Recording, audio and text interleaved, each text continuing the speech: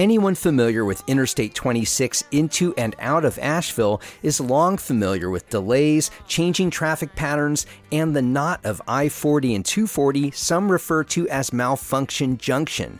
But the I-26 connector carries the long promise of a clean, multimodal, locally dedicated artery. I'm hesitant because I've covered this for so long and it's never happened, but it looks like it is happening.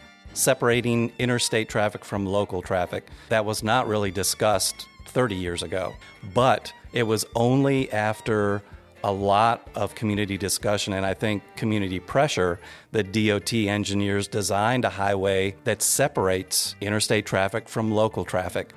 I'm Matt Peiken, and this is The Overlook, a daily podcast about the news, arts, issues, and trends of Asheville, North Carolina. My guest today is Jason Sandford, a long-ago Citizen Times reporter who founded the Substack newsletter AsheVegas Hot Sheet. He's well-versed on the detours and delays, promises, and politics of I-26. He'll fill us in on the history of the connector and where the project stands, the economic interests at play, and how community feedback and pushback have shaped its direction.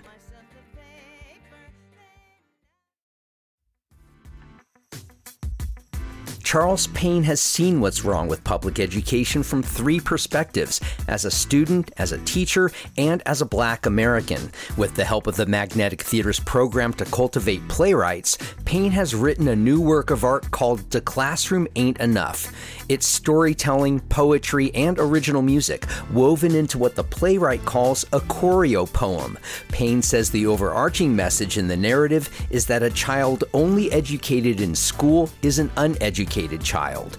The Classroom Ain't Enough premieres June 2nd and runs through June 17th at the Magnetic Theater. For tickets, go to themagnetictheater.org.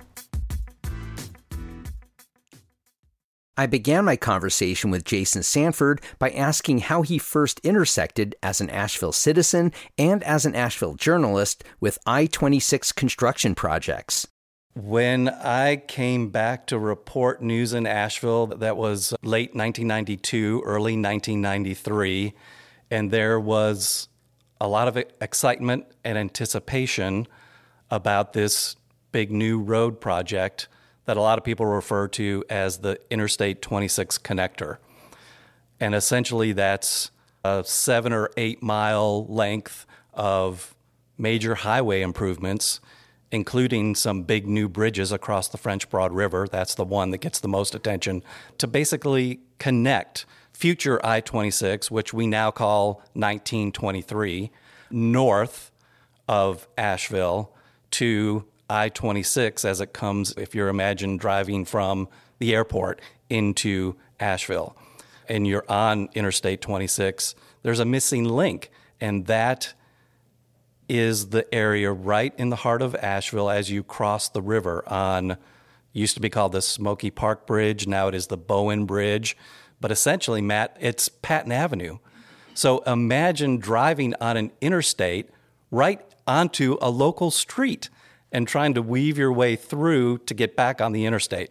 That is the craziness of the connector issue that we have. So the connector, as you're defining it, is when you're driving north on 26 or 1923, and you make that right turn and you start merging. There's other roads that merge in, and you are now going in the same direction as people coming off Patton, people coming off. There's 3 feeders into that road. Am I correct on that? Yeah, yes, that's right. And there are issues with that around the bridges as you cross the French Broad River, and also at the other major interchange. Again, if you're heading north from the airport and the Asheville outlets, there's another major interchange, I-26, I-40, and I-240. I've heard locals refer to it for many years as Malfunction Junction because it used to be a really hairy kind of interchange, and there was some road widening done in the mid-2000s or 2010s that improved it somewhat, but still there's a problem, and we'll talk more about that as we get into some of the details of the work. But yeah, there's just some weird connections that we have needed to be improved for a long time. So in the mid-1990s, there was a lot of anticipation about this because the idea was that with the highway improvement, you would have a major interstate highway running basically from Charleston all the way up through Asheville to Knoxville. And Matt, back then the idea was that future interstate improvements would take I-26 through Virginia all the way up into Ohio. That was the dream of the economic developers of the time. In the earliest days of this road improvement project in the 1970s, the idea was that from the federal government level, roads in Appalachia needed to be improved to improve economic development. That was the assumption, was that roads bring economic development. A lot of people will now argue with that, and there are a number of studies that show that may not be true or may not always be true. But the idea, I'd say in the mid-70s, was highways in Appalachia need to be improved, and money flowed. And the project way back then, Matt, for improving Interstate 26 was just labeled A10. It was an A10 project. And that showed up on North Carolina Department of Transportation road improvement plans. It faded. The money never came. The next iteration was roughly in the mid-'80s. Tennessee officials in eastern Tennessee around Knoxville and Johnson City had a smart idea. They had a highway, 81, that was not designated an interstate, but it was built to interstate standards. And that all they had to do was buy a bunch of signs, label it as an interstate, and the hope was, again, to spur economic development, but also to kick North Carolina, especially into gear, to fix its road connection to 81 so that traffic would flow more freely. Because back in the 80s and 90s, the road in Madison County connecting to Tennessee was really a rough mountain 2-lane road. And there was You're talking about before 26 came through there? Yes, because we'll talk about the widening in Madison County. And because what you see when you drive now into Madison County, future 26, was a 6-mile brand new road construction, massive engineering project, one of the most challenging in North Carolina DOT history. But before that, you just had a 2-lane road, and there was a lot of attention at that time about its safety and lack thereof. It was dangerous. And so when Tennessee officials designated 81 an interstate, that was putting pressure on North Carolina to fix its roads so that you didn't have a bunch of traffic. A lot of people feared that there was all this traffic funneling from Tennessee onto a 2-lane road in North Carolina, and that would be very dangerous. And economic development, always economic development. You painted how in the 1970s, at the very dawn of these conversations, how economic development was at the heart of it. We're leapfrogging a little bit here to connect it to the I-26 connector project. We haven't even talked about the last 25 years in the interim. Is it still economic development that is the underpinning of all of this? Or are there other considerations at the heart of this conversation? I had Stephanie Monson-Dahl in here as a guest a while ago. She talked about the multimodal element of what this connector could be for pedestrians, bike traffic, et al. I imagine those things never came up in the conversations even just 20 years ago. So let's jump a little bit now to the I-26 connector, the evolution to the dawn of that conversation. How have things evolved from what you've just set up from the 70s and 80s to today? I would have to say, I think the whole economic development idea has fallen by the wayside as the decades wore on. It was just, can we get this road built? Let's just get it built. There still were some safety considerations, but not a lot. The traffic as you cross what is now Bowen Bridge still is a dangerous weave, but you don't hear a lot of super high concern about safety. So it's developed into, let's just get this project. We need this project to get done. And more, as you say, Matt, I would say even in the last 10 years, the focus has been more on multimodal transportation, with doing whatever we can to make this project friendlier to bicyclists and pedestrians. From what I understand, and maybe this is the modern or the current iteration of the connector, is that the needs of people traveling from West Asheville, Patton Avenue, into downtown, they're different than the needs of people coming off the interstate.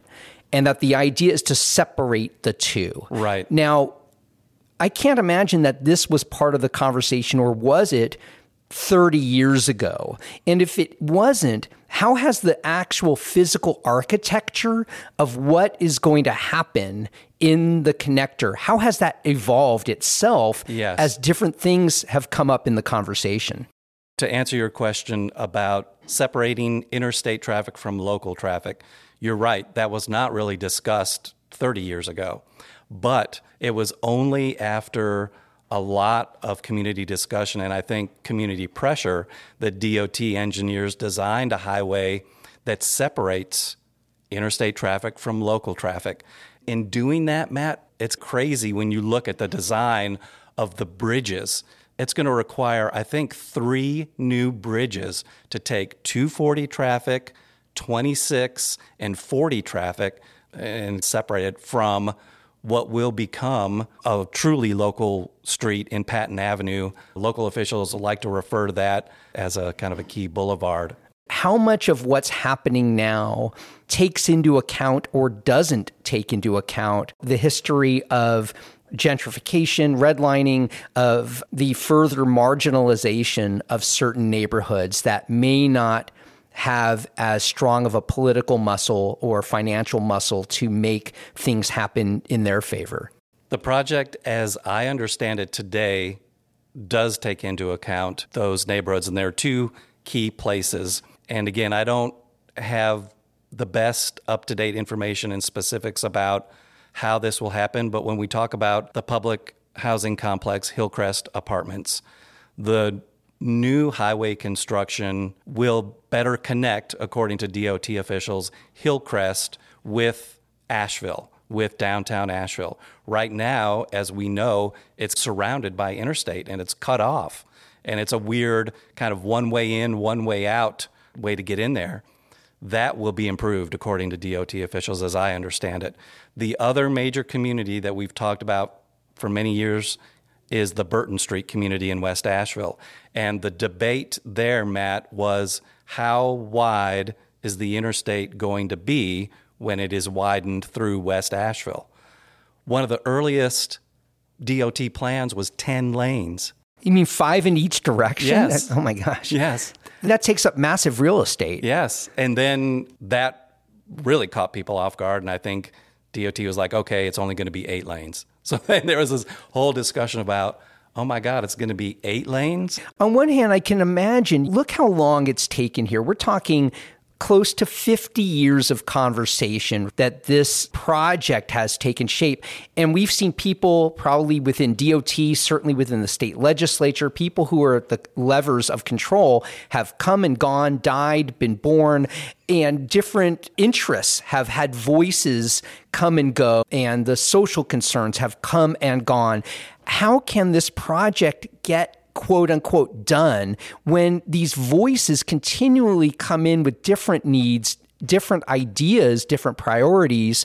Is that part of why this project has taken so long? Is that we just have this slowly revolving door of different voices and priorities that come into play here?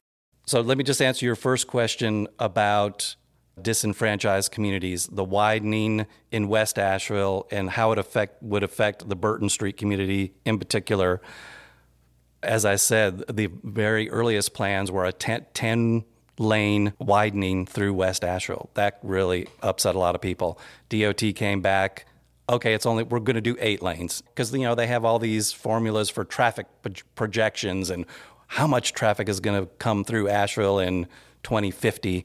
The community pressure remained, and I want to say it was around 2010, 2015, the DOT came back and stunned the community and said, we'll do 6 lanes. We're only going to widen the highway to 6 lanes through West Asheville. And I think my read on that was, in large part, that was a response to the community concerns about how it would affect the neighborhoods. Let me just answer your question about this decades-long discussion in the community and some of the forces that have delayed it. One, of course, is always funding. There have been specific periods where DOT funding was really crunched. Most recently, COVID.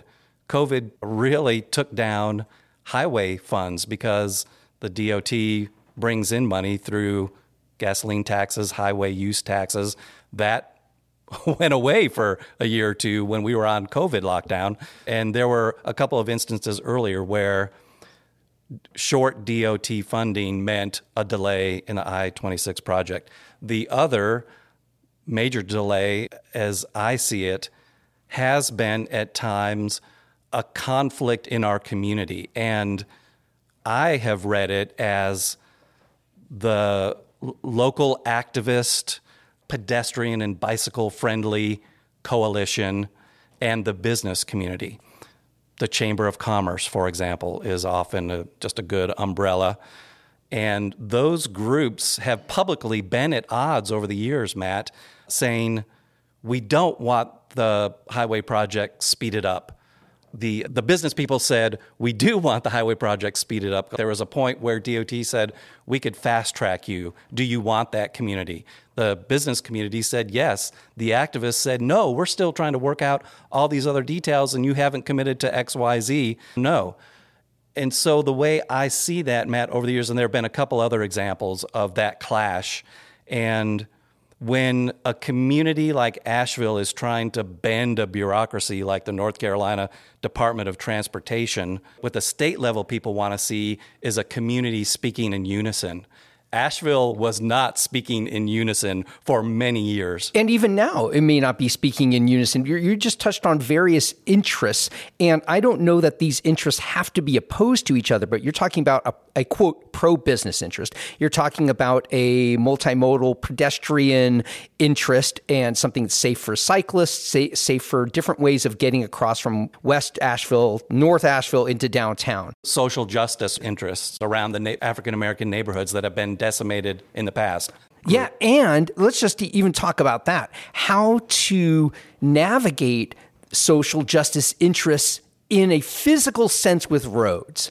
Tell me if I'm wrong on this. I imagine the communities that were unhappy with the original development of the interstate and how it divided communities, split through neighborhoods, I imagine many properties were purchased through eminent domain against the wishes of the original occupants of those properties.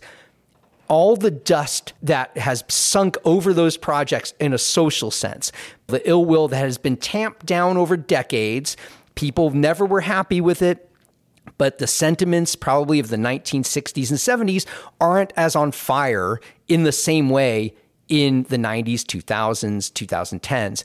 And then when you start talking about social justice in relation to these interstate projects, I imagine it kicks up the dust from all those long-held resentments of what happened originally. And so you can't tackle this in the, quote, most efficient way, that you have to take these projects on in a sensitive way that DOT was never trained to manifest before. Am I off base on that? No, I think that's right. And so what we're talking about is an evolution in the specific physical design of the highway. We are also talking about an evolution in our thinking about how roads affect people, like you just explained. And when you think about a bureaucracy like the North Carolina DOT, there's been an evolution there in one of the big changes. Again, a lot of what it boils down to for DOT is money. And one of the big changes that will be happening with the bridge building piece of this project through Asheville is what's called design build. So what DOT is doing is working with engineers that are literally still working out issues and designing as they go. Whereas in the past, again, in the 50s, 60s, 70s, the project would be designed to be like, boom, this is it, we'll plop you down, and that's it. That's not the way they work anymore. And if they don't work that way anymore, it's almost improvisational in a sense, in a way that engineers of yesteryear at least were not trained. So have you talked with DOT officials, or have you read anything or heard anything that gives voice to how these considerations are taking shape, how they will take shape in this I-26 connector project? What are some possibilities of design that are being talked about now, if you have any sense of that were never talked about yesteryear? One very specific example that I do know is that Bowen Bridge, as we know it, again, as we've talked about, will become a truly local street. A local boulevard is the buzzword that the DOT officials are using. That existing bridge will stay. It will be a local street with east-west Patton Avenue traffic crossing the river. It will essentially be widened on both sides, Matt, so that you could walk across the river in a much more friendly way than right now. There's a sidewalk that's caged in, and it's not friendly at all. So in the future, imagine it extended out 1 or 2 lanes, that bridge on either side, with people biking and walking across.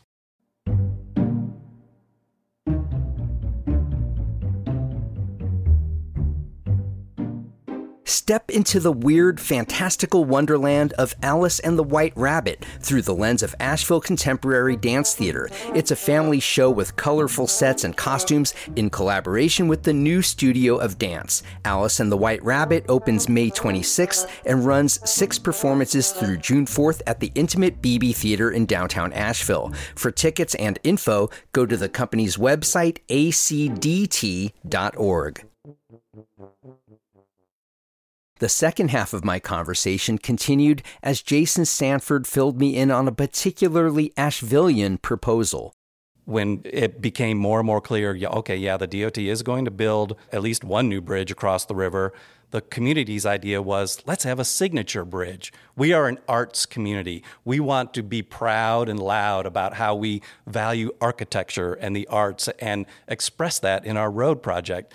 I don't think there was ever a plan to build a Golden Gate style bridge, but that was always held up. Are they talking about like that kind of bridge over the French Broad? Yes, is that what they're talking about? Like there's a beautiful bridge in Charleston. I don't know the name of it, but it's a beautiful span done in an architecturally significant way. That's what the community wanted. There has been a group of local architects and designers that have pushed for a lot of improvements in this project. And the local group had the ear of DOT, these local designers. What happened was DOT came back and said, we're not doing that. Why? What too expensive. Just simply money. Yeah. So much of this comes down to money, Matt. When DOT knocked that idea down, the conversation shifted to what we were just talking about with the Bowen Bridge being a boulevard and a real entryway into downtown Asheville if you're coming from the west. And so the focus was, as I was explaining before, widening that bridge to really allow much improved walkability, bikeability. There has also been recent talk about how land can be reclaimed for future development, especially as you move into downtown Asheville. There will be new parcels that will be available for development. The way the Bowen Bridge is being talked about now, the way you're framing it, this has to be one area of alignment between the cycling and pedestrian multimodal transportation interests and the business community, because this can only help local business, correct? Yes, absolutely. Yeah, I think that's absolutely right. This project has taken on so many iterations. Where are we at now with construction, and is this a green light? Are we going to see this, or are they going to change? So tell us where we're at with the project and then the fate going forward. I'm hesitant because I've covered this for so long and it's never happened, but it looks like it is happening, Matt. I attended a North Carolina Department of Transportation meeting a couple of weeks ago in which they called together all kinds of highway engineer consultants, contractors. They're looking for minority business owners to be involved in this $1.2 billion project. It's the biggest in terms of complicatedness of the project and money-wise for North Carolina DOT. I find that really fascinating because when you talk about the history of DOT, we're talking about Raleigh and that whole, the Triangle, Charlotte area, this is the most expensive? Yeah. Why? Don't quote me on that, Matt. It's too late. You're right. No. Okay. But we'll have to double check, but it is one of the most expensive. You see the costs keep going up, and then we talk about where we're at right now with supply chain issues, inflation. That's all adding big cost to this highway project. But yet, are you seeing an end of the tunnel here? Are you seeing that we are moving ahead in a way that there is a finish line? Yes, we are finally seeing a finish line, and that is that DOT officials at this meeting of all the contractors and subcontractors and consultants, they're bringing everybody in together because they say they are awarding the first contract of this project in October, and they want people to start connecting now. DOT officials have narrowed the big general contractor list down to 3 for the first contract award, which I believe is the biggest piece. DOT, in their minds, has this project broken up into 3 pieces. Every time I ask DOT officials, they say, this is the plan. Roughly 6 to 8 years, you can think about this project going on.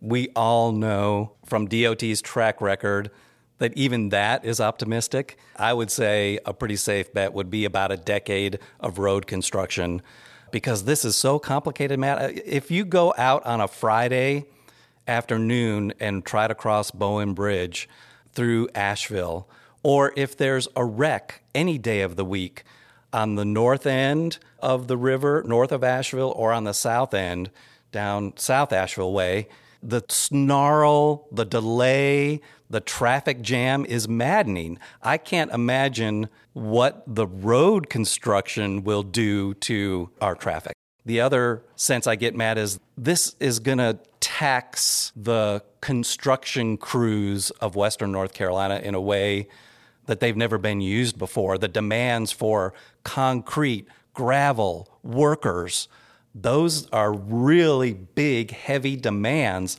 on these 3 major highway construction deals.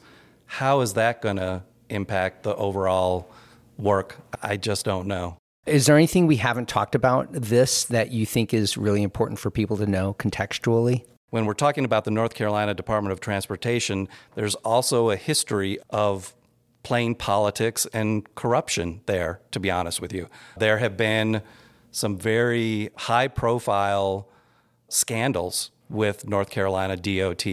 And if you think about it, it makes sense because up until now, and this actually is something I think the North Carolina General Assembly has been talking about in recent years of changing, but the governor has appointed the 20-some-odd North Carolina Department of Transportation board that the governor gets those appointments. Who does the governor appoint? Political contributors, friends. What do those friends do when they're on a powerful board? They help their friends. So you see, and there are many examples, documented examples of DOT board members benefiting their own businesses with highway road construction deals. And hey, let's be clear, there are probably members of the North Carolina legislature who come from construction industries. Yes, and there's all those layers. Right. And so you said there are well-documented elements of corruption. Anything recently that you think is important for people to have in context with this project? There's nothing recently that I am aware of. The one that I remember is the late 1990s, then Governor Jim Hunt, who is an icon in North Carolina politics, a 4-term North Carolina governor, in 1998 faced a real political firestorm when it came to light that essentially the details of the scandal were such that it was stated that it cost somebody $25,000 to get a seat on the DOT board. You had to give the governor's campaign $25,000, and in return, you would get an appointment. That was a brutal scandal for Hunt, who was broadly loved and did a lot of good things as well. What I've seen in these recent years, Matt, the discussion has been with a Republican-controlled legislature chipping away at the power of a governor. They want to take away more of his power to appoint seats on the DOT board. And let's put this in a broader picture, and we don't have to comment more on this, but the legislature is working to take away the governor's power to appoint seats on all boards. Yes.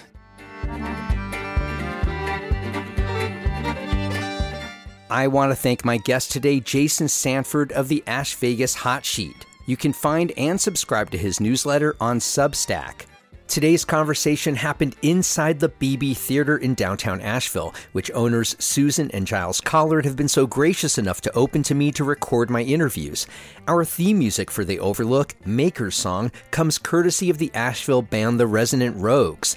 The Overlook is a production of Podcast Asheville. New episodes are online by 6 a.m. every weekday wherever you get your podcasts. Sign up for our weekly newsletter at podavl.com.